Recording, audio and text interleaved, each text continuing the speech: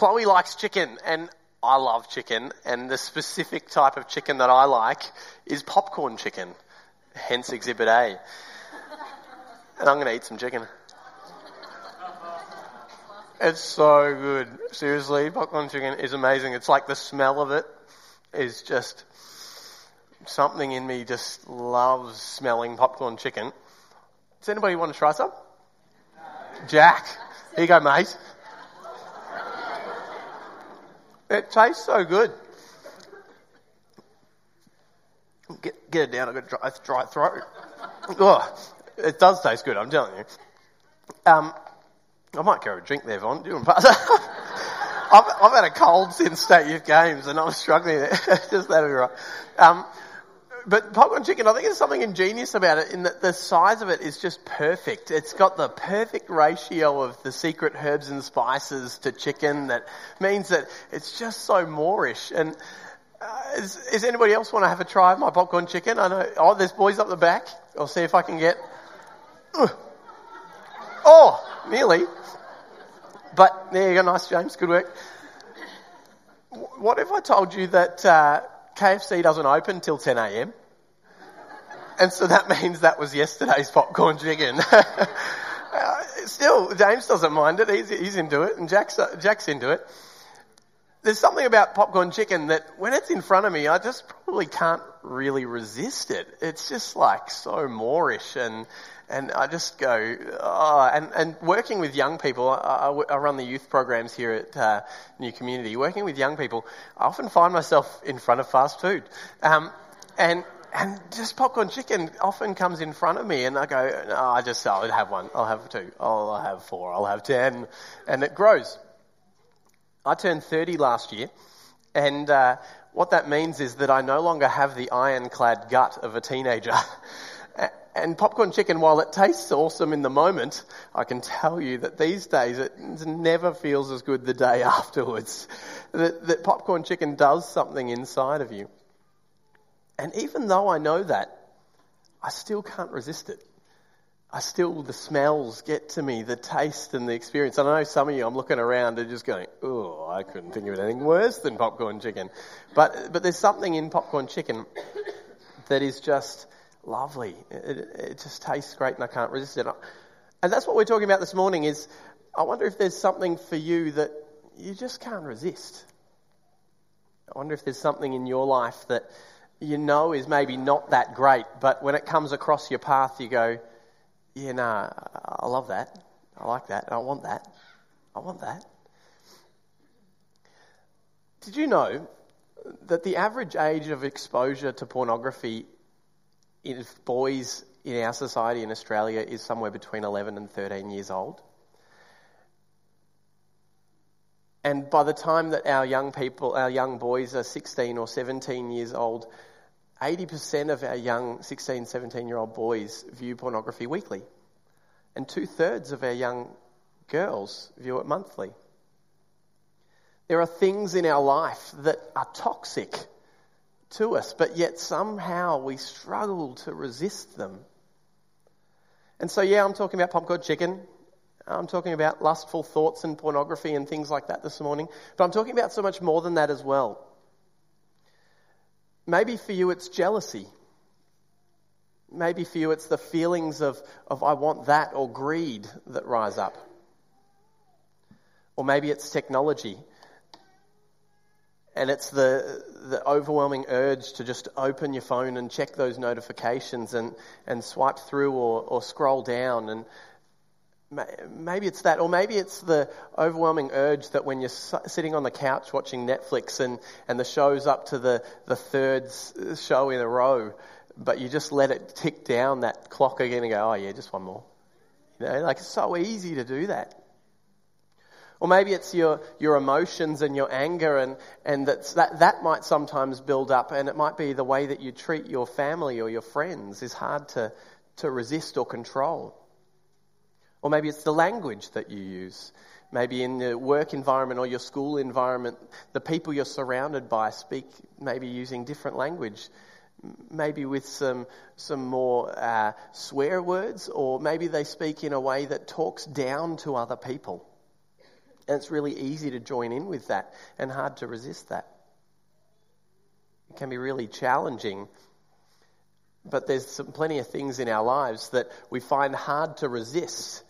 But when we're talking about this topic of detox, we want to explore practically what are the ways in which we can sort of stand against that. So that's it. Detox this morning. See, as followers of Jesus, we know there to be a new way of life that is available, a new way of living that has this certain kind of freedom that isn't found anywhere else.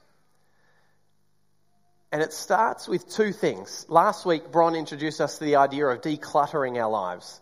And she introduced us to this letter that we find in the Bible to the Colossian people, of which he said these words. He said, think about the things of heaven, not the things of earth. And Bron encouraged us to actually shift our focus in life to the good things and the important things.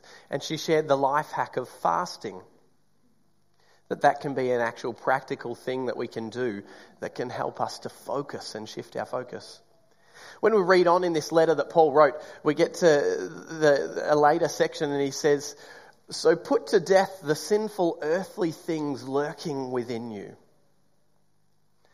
And I think what he's talking about there is some of those things that I've mentioned, the things that we struggle to resist. And he goes on to mention a whole bunch of things. He mentions sexual immorality, impurity, lustful thoughts, rage, malice, slander, greed, these sorts of things that he says we need to put them to death.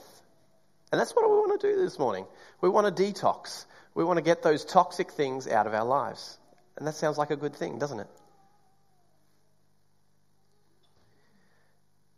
Before we get too far into the practicalities, I want to ask you this question. What drives you? What drives you to get out of bed in the morning and not press snooze the 15th time? What drives you to make your choices around what you're going to eat for breakfast or for lunch? What drives you to treat people the way you treat them, to choose to do what you do in your everyday, whether it's your work, your school, your studies?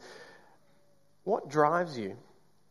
I think it's a really complex question that we can't really nail the answer to that question in 20 minutes on a Sunday morning. But I think what I do know is that there's something that sometimes drives us, that lurks within us, that drives us to places that are toxic. Behavioural scientists have this term that describes a part of that they call anticipatory joy. And that can be a really good thing sometimes. That can be the joy that we experience when, say, we're looking forward to a wedding in the family or a visit from a friend who lives overseas and the anticipation builds and you just get really excited that they're coming. But it has this really negative side of it that I'm going to call anti-joy. That really is that when we see the potential of something coming up, the potential of having something, getting something, doing something, we actually get a triggering already of the feel-good hormones inside of us. We get a triggering of the things like dopamine inside of our brain that actually almost reward us straight away. And so in a nutshell, it's almost like the thing inside of us that says, if only I had that, then I would feel better. Or if only I did that, then I would be satisfied. It's this anti-joy that can sometimes drive us to places of not so good, of toxic. So I want to ask you the question, what's driving you? And maybe what are the impulses or urges or desires of your heart that sometimes drive you into places that aren't so great? Places that are a bit toxic. And this morning I want to share with you the life hack that can help us navigate this. And Ali's already mentioned it, which is self-control, which doesn't sound that amazing really. It sounds a bit boring and dry, but I'm going to go practically into a bunch of strategies that we can use to help navigate these things in our lives. And strategy 1, I have learnt that we need to know that we are not alone. I remember being 15 or 16 and starting to experience these thoughts in my mind that are more probably sexual or lustful, and going, what do I do with this? And I remember a period of my life where that became quite a struggle and a wrestle of knowing, what do I do with these thoughts? How do I act in this space? And I remember sitting one Sunday evening in the church that I grew up in going, how come we aren't talking about this? And feeling so alone and feeling like surely this is the elephant in the room, that I'm sitting there with a bunch of my peers going, I'm sure that all of us are struggling with this. How come we're not talking about this? And what I know now is that I hadn't learnt yet what it means to share life closely with others. When we share life closely with others, we almost are empowered by that. I think all of us need a sense of accountability in this life. Rather than doing life solo, king of our own lives, our desires driving our own actions, we need somebody in our life that we can be accountable to. Or in other words, we need somebody in our life that can actually point out the things that aren't okay in our life. That can sit there and go, no, Matt, that's not okay. You can't treat that person like that. You can't say that. You can't do that. That's not life-giving for you. And also to the same point that we can share with that person, I'm struggling with this. Can I share that with you? Can I share that struggle and be able to say, hey, I slipped up here? I know I lead a bunch of our younger boys in our community, and Friday night we were talking about some of this kind of stuff too, and it's really lovely to hear a bunch of them catch up regularly and they talk and share about how they're going with some of their lustful thoughts and things like that. And I go, what a wonderful thing that we have in community when we share life with each other. The other side of not being alone is this idea of community. What we know is that when we share life closely with others, it almost sets up like a defensive mechanism inside of us, that actually the relationships, meaningful relationships that we develop when we're in community, research tells us that actually almost acts as a barrier against the things that lead towards addiction and the like. That actually we've got to make sure that we share life openly with others. And that's life hack number 1. You're not alone. Life hack 2 is that you need to strengthen your self-control muscle.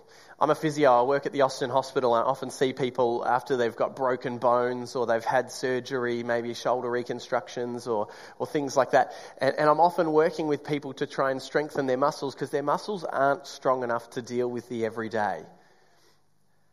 And I think self-control is like a muscle.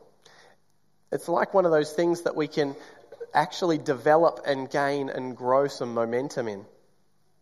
And I think if we regularly exercise self-control, that muscle grows. And so this is where sometimes I see people and have conversations with people who are struggling with self-control, and they're not displaying any self-control in any part of their life, and they're taking this big issue and they're going, I can't overcome it. And it's like, well, actually, let's start small. Let's build your muscle.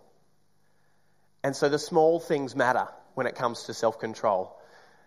It's the not pressing snooze in the morning actually builds this inner resilience and strength in your self-control.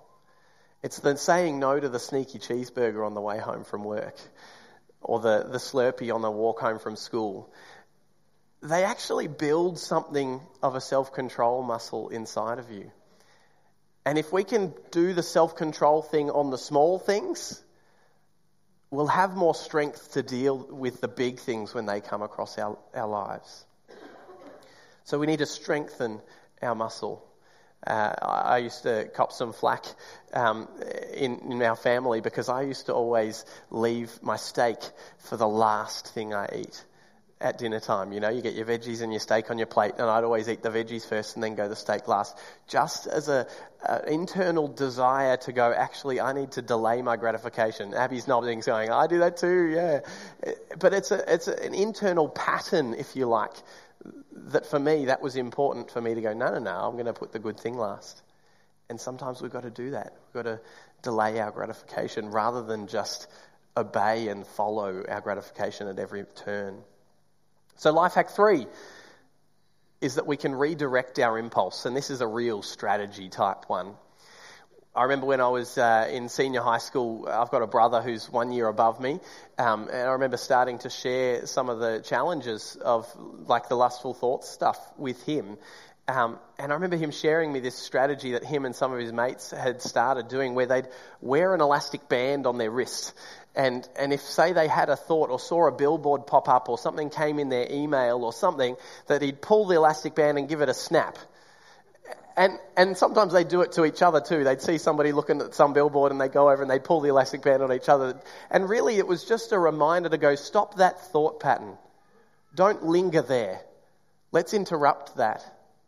Yeah? And so we need to somehow redirect our impulses. Whether it's often for me, it's I love a good Kingston biscuit. Sometimes 9 o'clock at night when I really should be getting ready for bed, knowing our kids will be up at 6 o'clock and I'll be struggling, I just go, but it'd be good to have something sweet. Anybody else know that feeling? Yeah. We need to redirect our impulse sometimes. And so what we can do is create if-then statements. And so they're statements where if I find myself in that situation, then I will do this. I heard somebody in the front here say, I'll go brush my teeth, because then you can't eat the biscuit because it tastes weird. But if I want to eat that biscuit, then maybe I will go have a drink of water and I'll go read a book and get ready for bed. And there's statements that you go, actually, this is how I'm going to deal with it. Because when you're in that situation where the anti-joy is starting to drive you, you don't think very rationally. And so if you've got these rules or statements or strategies set up beforehand, they can be really powerful that you go, in that moment, I don't have to rely on my rational thinking. I can rely on my if-then statement. So we can redirect our impulse. Life hack 4. We can redefine success. And what I mean by that is to embrace the wrestle. Sometimes when we're in a place where the wrestle is really hard, we feel like the solution would be to get ourselves to a place where we don't wrestle anymore, where there is no struggle, where there is no impulse, no drive. And let me tell you, that can be a really hard thing, to be always longing for that almost ideal. But actually, when we learn to embrace the wrestle, embrace that challenge is going to be there, but actually see it as an opportunity to go, I need to build my strength so that I can win that tug of war, rather than hoping that the tug of war will disappear from my life. It's a bit like when I went out of the house this morning, I didn't just hope that it was going to be warm outside. I put a jacket on. We kind of just got to get prepared. You know what I mean? That's life hack number 4, is we can redefine success to embrace the struggle and actually pursue getting strong enough to overcome the struggle. So they're the 4 life hacks that I've got so far. You are not alone. Set up some accountability and set up some community and some meaningful relationships that you're journeying through life with. Number 2, strengthen your muscle. As we do the small things well, we build momentum that we can do the bigger things. Number 3, redirect your impulse. Create some if-then statements. And 4, redefine success. Let's embrace the struggle and work towards being stronger in being able to deal with the struggle. Now, we could just leave it there, and there's some helpful life hacks for you.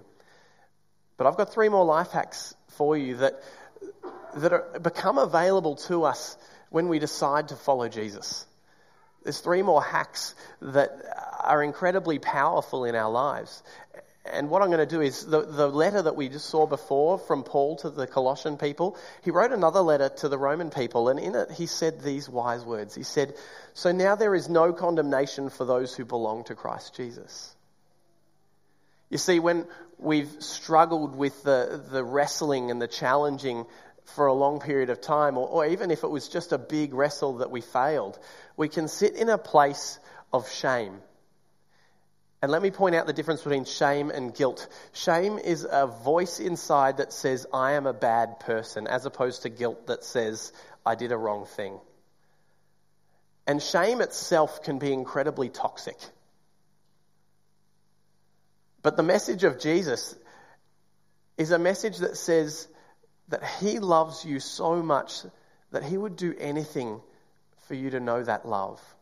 Do anything to the point that he would come and he would die on a cross so that you would know that love. So that you would be no longer a slave to fear. There's a song we sang earlier. So that we weren't condemned by him or by our own internal dialogue. That we can actually go, I am worthy of being loved. And what a powerful message that is. And so we don't need to sit in that shame that can self-perpetuate the toxic stuff when we know the love of God in our life.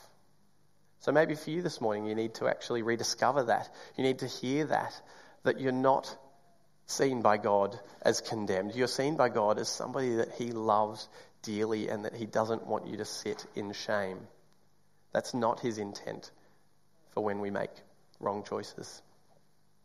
And it goes on, this letter to the Romans, to say the power of the life-giving Spirit has freed you. In other words, there is a power at work in our world too. It's something to do with the Spirit of God at work. And if we go back to the letter that Paul wrote to the Colossians, he says it this way. He says, put on your new nature and be renewed as you learn to know your Creator. There's something at work in our world that when we get to know God in a relationship, when we discover that we're not alone, if you like, in that sense, that we can share our journey with God, that there's a renewing power at work in our world. That doesn't necessarily always take away every wrestle and struggle that we'll have in our life, but we can share it with him. And there's this wonderful word that we find in the Bible called grace. Grace being the power of God to do a work in our lives that we're unable to do ourselves. And we can be renewed by that power. There's a power available that God wants to transform our world for the better. He wants to transform your world for the better. And when we partner with him in the process of that transformation, he can do a work in us. And that's an amazing thing that's available to us. And the last thing I'll mention is this, that he goes on to wrap up by saying, the King is everything. In this new life, the King is everything and he lives in all of us. And I think when it comes to this toxic patterns of life choices and behaviours that can then take hold of us, sometimes the self-gratifying or the pleasure-seeking king inside of us can be in charge. And we need to be able to say, not you, not that voice, not that king. You won't be king in my life. King Jesus is king of my life. I don't need to seek to satisfy every urge, to satisfy every desire, to seek for my own pleasure. But there's actually a fullness of life when I seek a life in the service of that King. And it's good. It's good. So Cindy and the band are going to come up in a moment. They're going to sing a song that are going to lead us in a time of reflecting on this. So this can be a really big topic for some people. This can be a really heavy topic for some people, and with struggles that really they've wrestled with for long periods of time. But there's 3 lyrics in this song that I just want to point out. Find me grateful, find me lost in your grace, and find me on my knees again. And they point to those 3 last life hacks, that there is no condemnation, and let's be grateful. And when we practice that gratefulness, that thankfulness, that can actually do a work in us, that we can actually not sit in that place of shame. Find me lost. Oh, we lost the clicker. My clicker's gone dead. Let's go next slide for me, Ellie.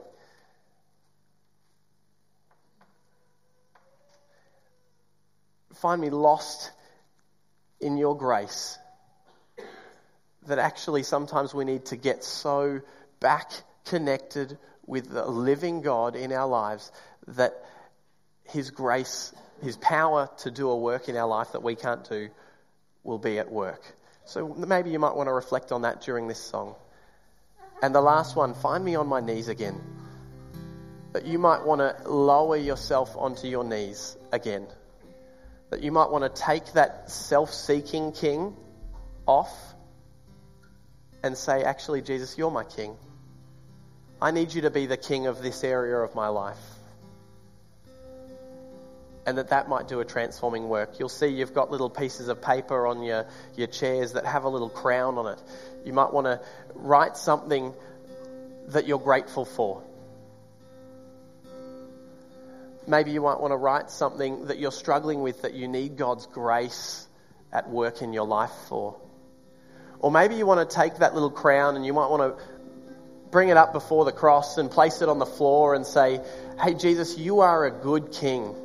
When I place you at king of my life, I know this is the way to more fulfillment and more satisfaction. That it's not about me seeking pleasure all the time, but a full life is a life that has you as the king. And so you might want to come up and place that at the cross. You might want to write on it what it is that is the wrestle or the tug of war that you're wrestling with and say, God, I place this over to you. Be my king again. And in that time, you might take a moment to fall on your knees again, to humble yourself and lower yourself before a powerful and mighty God who loves us dearly. Thanks, Cindy.